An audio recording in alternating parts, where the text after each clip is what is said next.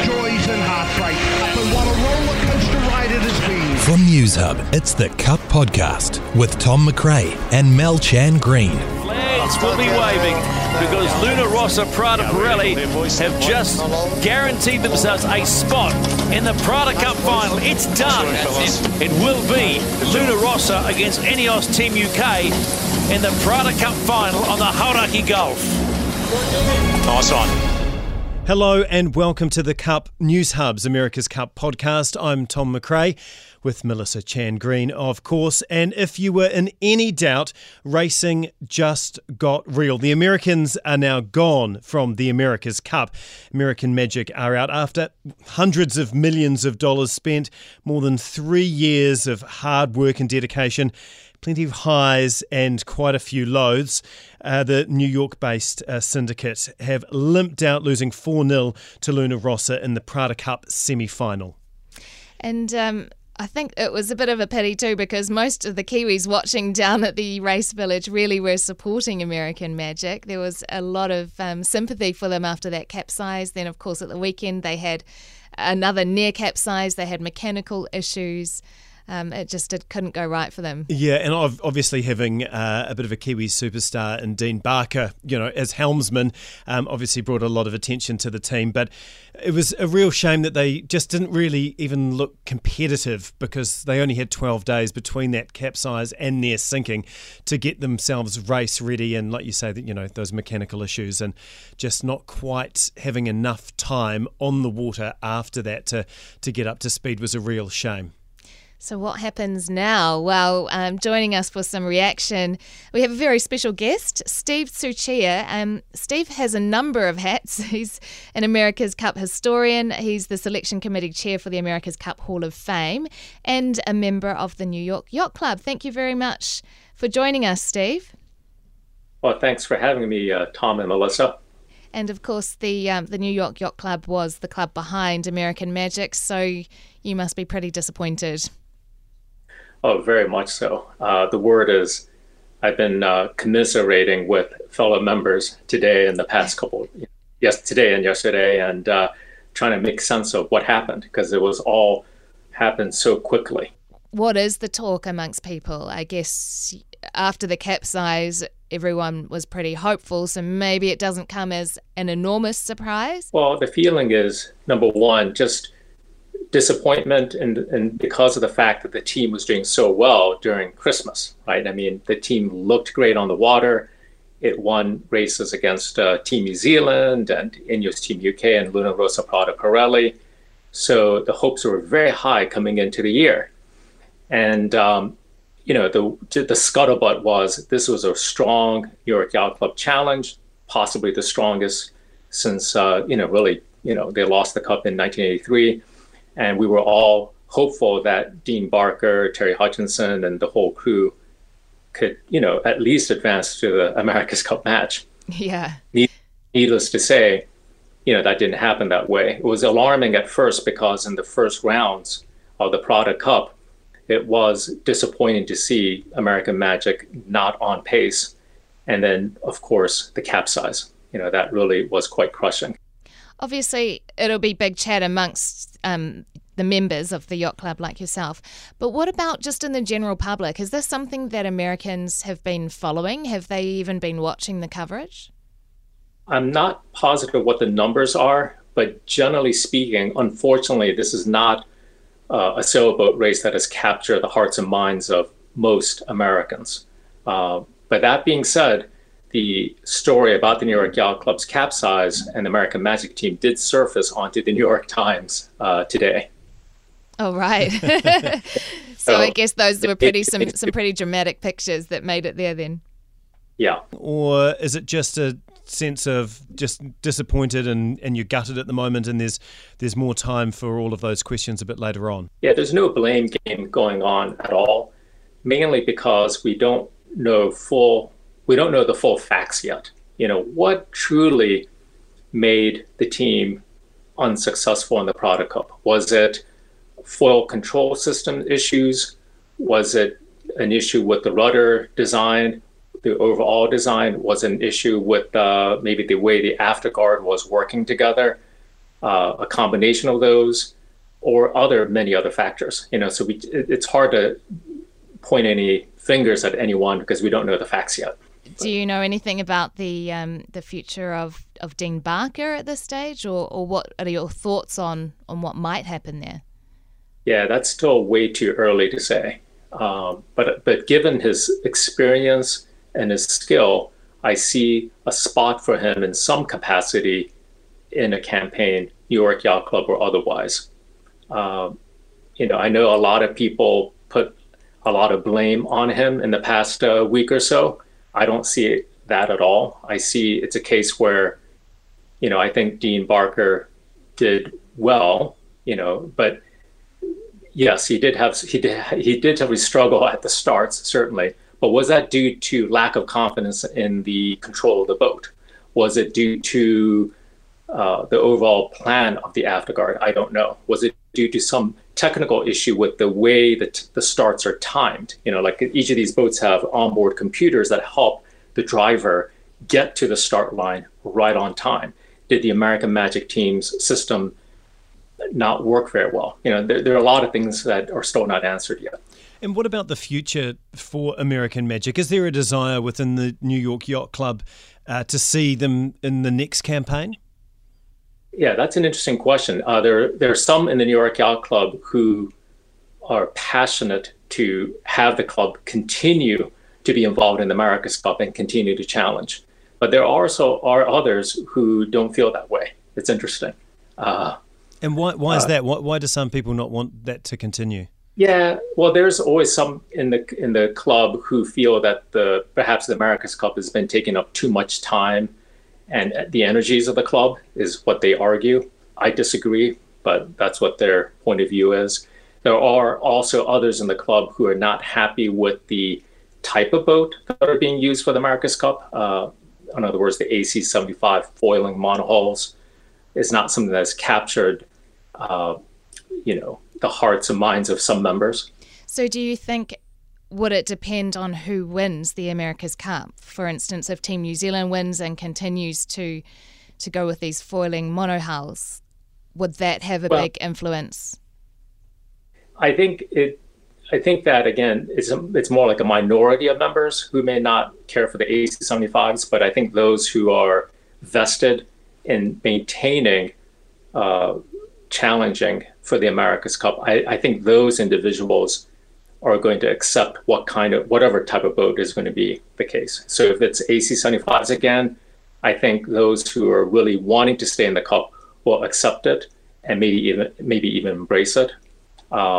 Like myself, for example, I love the AC-75s, and I know there are other New York Yacht Club members who love it as well. We think they're fantastic. They're pushing the envelope of design. They're interesting, and this is one of the best things. They're actually tactically sound boats. They can be used wonderfully in the starting box and throughout the race course. Steve, have you got anyone? Have you got your eye on anyone as a potential for the America's Cup Hall of Fame for 2021? Yeah, very good question. Actually, we will be inducting the class of 2021, and I do apologize, Melissa, I should have let you know, but we this could be an announcement right now. Yeah, well, this is wonderful, and we're having an induction ceremony in Auckland at the Royal New Zealand Yacht Squadron as well. So I'm excited to say that for the class of 2021, we're inducting two individuals.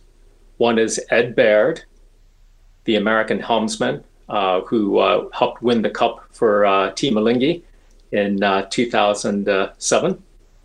And we're also inducting a Kiwi, P.J. Montgomery, the great the voice of the America's Cup. America's Cup is now New Zealand's Cup. Exactly. And so we're inducting Montgomery not just for his extraordinary wonderful commentating over the years, but also because he played a role in getting New Zealand into the America's Cup in the lead up to the 86-87 America's Cup Series. He was one of the guys who was working behind the scenes to get Michael Fay and others to challenge the America's Cup when it was happening in Perth.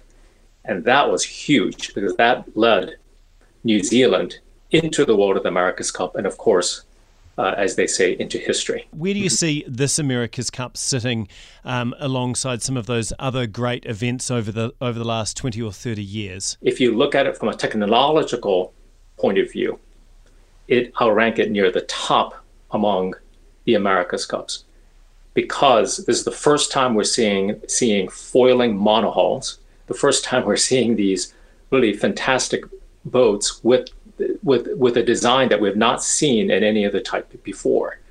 And I think it's wonderful that the America's Cup is at the bleeding edge of technology. Steve Suchia, thank you so much for joining us, and with the news that there will be a Kiwi inducted into the America's Cup Hall of Fame for 2021. The America's Cup is now New Zealand's Cup. From NewsUp, it's the Cup Podcast. Well, we're going to move on a little closer to home now. We have two sailing experts in the studio and on the line. On the line, we have with us Rod Davis. He's a former Olympic sailor. He's won medals for both the US and New Zealand. And I think he's been in about 12 America's Cup campaigns, including helmsman for New Zealand Challenge in 1992 and a sailing coach for Team New Zealand on a few campaigns, including the last in Bermuda. Hello, Rod. Hello, how are you? I'm very good, thank you. Thanks for joining us. We also have in studio Logan Dunning-Beck, who I chatted to in Bermuda. He was the skipper or the helmsman of the America's Cup youth team there. He sails in the 49er class too, alongside Team New Zealand members Peter Burling and Blair Tuke. Hello, Logan. Good morning. You've also had a rollout on the water during this Prada Cup.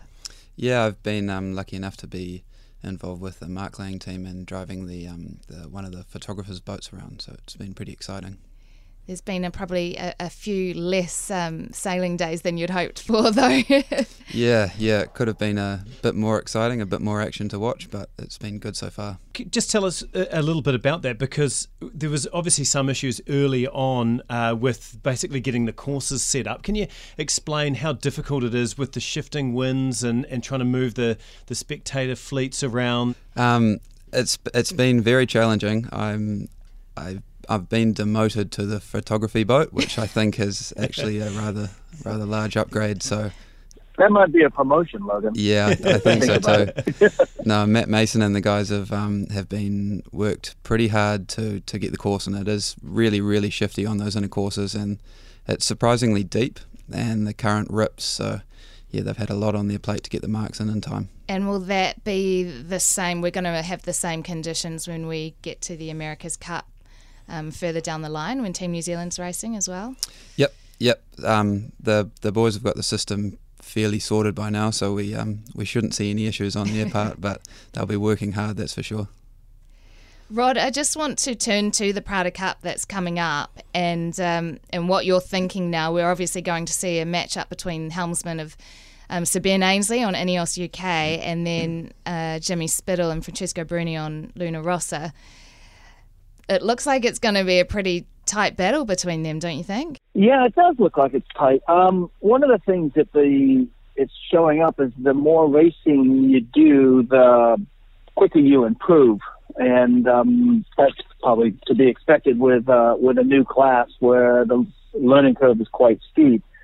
So with Ben and his boys sitting out this last regatta and Jimmy getting 4 more races under their belt, that they definitely lifted their game from the round robins, and that experience will lift their game again. So bets are off. I don't really know who's going to win.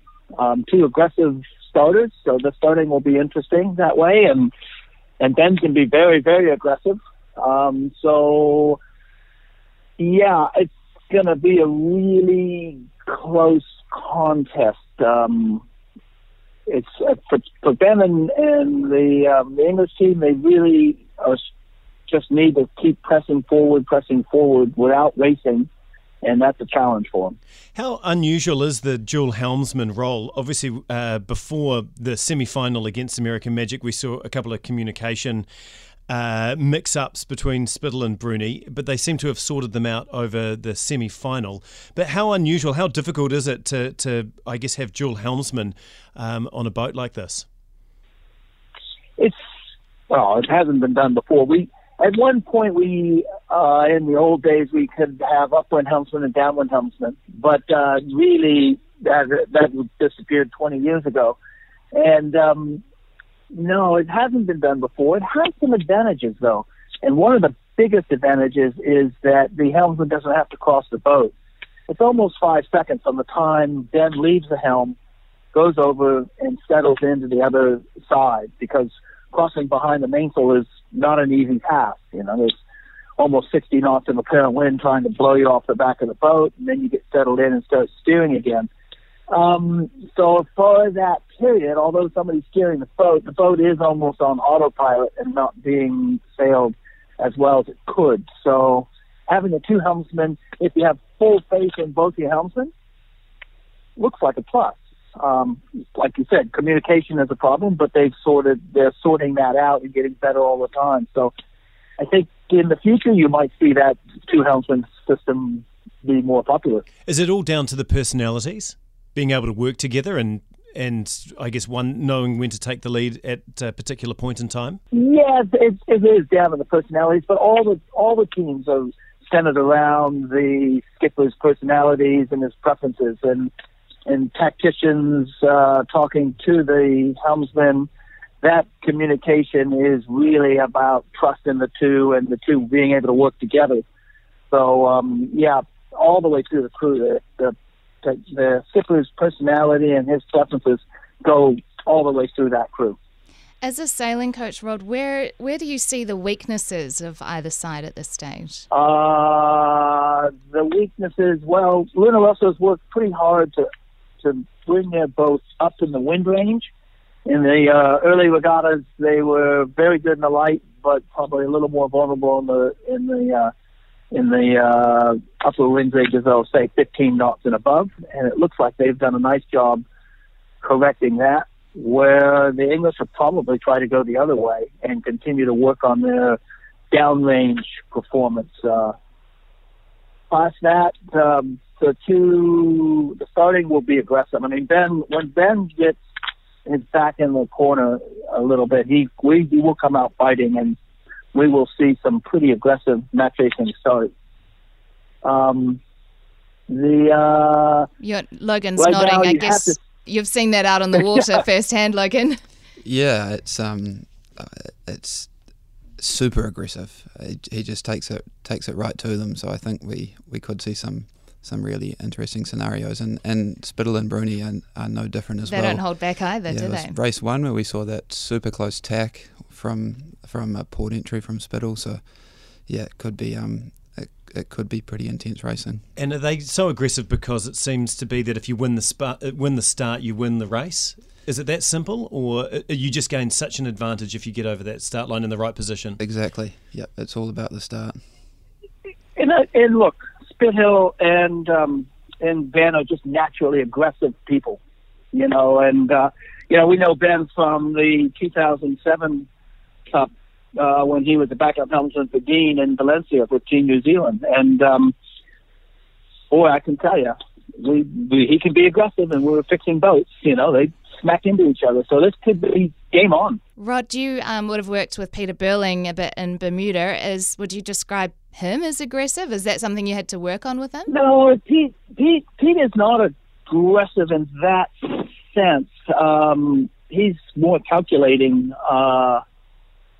One thing that Pete did a really good job in Bermuda, and I actually wasn't there for that part of it, but he did a good job of cleaning up his starts through the beginning of the round robins, and then into the Cup. He had a really good starting record with Jimmy in the actual Cup, and that's been exposed again here in the Christmas regatta. Pete really struggled around the starting line, and he'll be working on correcting that, which will be a challenge for him because he doesn't have any racing to correct it, but he'll work on that one. Are you missing not being involved in an America's Cup campaign this year? It must be the first one in quite some time. It's the first one since 1977. I know.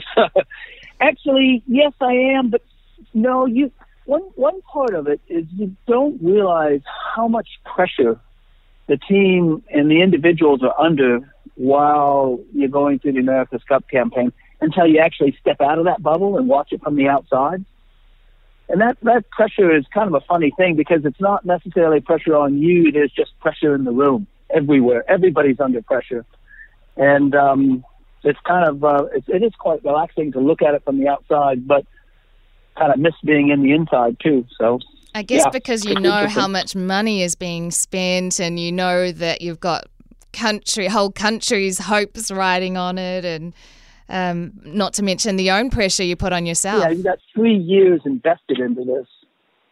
And, American Magic's going through it right now, the complete, air out of the balloon as they box up their boat and look back over 3 years of their time invested and didn't get the job done.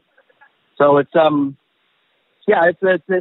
that's an emotional part of the whole campaign is when it ends. Being outside of the America's Cup bubble for the first time in a long time, how do you rate this America's Cup? Just the design of the boats, the number of teams, obviously the effect that COVID has had on the event as a whole? Well, the new boats are quite radical, and it's a little bit controversial whether that is in the spirit of sailing or not, but or where we're flying the boats. But what can't be argued is that as captured the imagination of the public of these boats going 50 knots. I mean, that's just ridiculously fast, and so that captured everybody's imagination. Look, the economic impact to the country wasn't what we anticipated. That was completely out of anybody's control because we've got the virus that's taken over a worldwide pandemic, and that's just the way life is. The pictures being beamed around the world of New Zealand and the racing has got to be good for New Zealand in the long term as far as people saying, gosh, that's a pretty good spot. I've got to come down there. Look, they're pretty sorted. So I think long-term wise, it'll be, it will portray New Zealand in the best possible light. For Logan, I think it's actually had a toll on your sailing. You were going to be involved in the Youth Cup this time around. Is that right? No, I wasn't, but my sailing partner on board the 49er was. So unfortunately, that's been cancelled. You missed out very narrowly to the British team in Bermuda. And I guess the thing about the Youth America's Cup is that not only is it quite an exciting race in itself to watch, but it's a training ground and a breeding ground for these teams, right? How much of a loss is that we're not seeing that kind of racing this time around? Yeah, I think it certainly leaves a bit of a hole for the up-and-comers. It was a fantastic opportunity for us in Bermuda, and all of us really enjoyed it and learnt a lot, and it's that exposure to the kind of bigger game that was really valuable. And not having that this time, there are a lot of teams entered, and it would have been really great racing, and I'm sure they would have all benefited a lot from it. So it's fairly disappointing that it couldn't go ahead. In terms of the future of the Cup, is it a good thing that American Magic bowed out early? Because the New York Yacht Club were pushing to go back into old school style racing, like what we saw 20 years ago, rather than these radical foiling catamarans or monohulls. Is foiling now just the future of the America's Cup, do you think? I guess the future of the America's Cup is entirely in the winner's hands. So it can go backwards or forwards or sideways, whichever way you want to view it. From my perspective, it would be disappointing if it didn't stay in a fast boat. It sort of seems that that's the way that yachting is going, and it's really exciting to watch, and it's really exciting to be involved with. But whoever wins decides. What would you like to see, though? Surely we can go faster next time. Even faster? Yeah. Wow. I just want to come to a wee segment that we look at the end each week in Characters of the Cup, and this is for you, Logan, because you also race in the 49er class against Peter Burling and Blair Tuke, and they're obviously both members on Team New Zealand. Just tell me about those two and how much of an impact that pairing will have on the Team New Zealand boat. Well, I think it's pretty obvious, but it's important to state that they're both really good yachties. Both Blair and Pete as individuals are phenomenal sailors, along with almost every single other person on that team. There are some great sailors through the design team, through the build team, so everyone knows how to sail a boat. Their individual brilliance, I'm not sure. I think it's a really collective effort to get that boat first, even just out of the shed, and then going fast, and then coming down to the sailors on the day doing a really good job of racing it. So, they've got some phenomenal sailors on board, and I'm sure they will have worked out how to use their collective genius to try and win. Rod, how you were saying earlier just how difficult it is if you aren't racing constantly, and that there's a bit of an advantage to Jimmy Spittle and Francesco Bruni with Luna Rossa having gone through that the semi-finals. That'll give them an advantage when it comes to taking on Ineos. How difficult is it going to be for Team New Zealand, having not raced since late December, and they've still got another month to basically just train with themselves? How difficult will it be getting up to race speed for those guys? Yeah, I mean, that's their challenge. And they've got three ways of improving their racing. One is to really carefully watch all the footage of the current racing going on and learn from the other teams, and talk it all the way through how it applies to them and what they do in every situation. And that's one of the things that Oracle did a really good job against us in 2013 in San Francisco, by learning from the early races and improving significantly during the series. The other is they have a simulator at Team New Zealand, which is very, very good, and they can race other boats on that simulator. And the simulator actually is good enough that it actually gives them feel for the whole race course and the way the boat's sailing. So they'll use that in particular for practicing starts. And the last one is just starting. We use a chase boat, one of the chase boats, and it mimics the other boat around the starting line to get your time to come back and your time distance and all of that going. So those three aspects are what they're going to try to do to counter from the racing. But the racing, actual racing another boat, is probably better than all three of those. Well, if we can just turn our thoughts back again to the Prada Cup final, because that's the next thing on the cards. We're going to play a game of most likely. Rod, you first. Most likely to win the Prada Cup final, Luna Rossa or Ineos UK? It's a very tough one, and honestly, it's just a guess. You make these predictions, and everybody comes back. We won't hold you to it. What's going to happen. But I'm gonna go for Luna Rossa. And Logan? Oh, look, I tried to get into a little bit of gambling in Bermuda. I thought I would have a bit of inside knowledge, and it really didn't work out well for me. So I'm not going to pick. You're not even going to try this. Come on, Logan, I pick. You got to pick. All right, if you went Luna Rossa, then I'll have to go with Sir Ben and Team Ineos. Is it just because it's that close? Yeah. Yeah, it is that close, and we don't know enough. Yeah. Even though we've watched the races, even the guys on the team don't really know. They're just going to do the very best they can. Yeah. Well, of course, that's the next exciting action that we've got coming up, and then we're in sniffing distance of the America's Cup. So one of those teams will go on to challenge Team New Zealand for the old mug. Thanks very much for listening to the Cup podcast with me, Melissa Chan Green, and Tom McRae. You've been listening to News Hub's The Cup podcast. For more, visit newshub.co.nz/podcasts.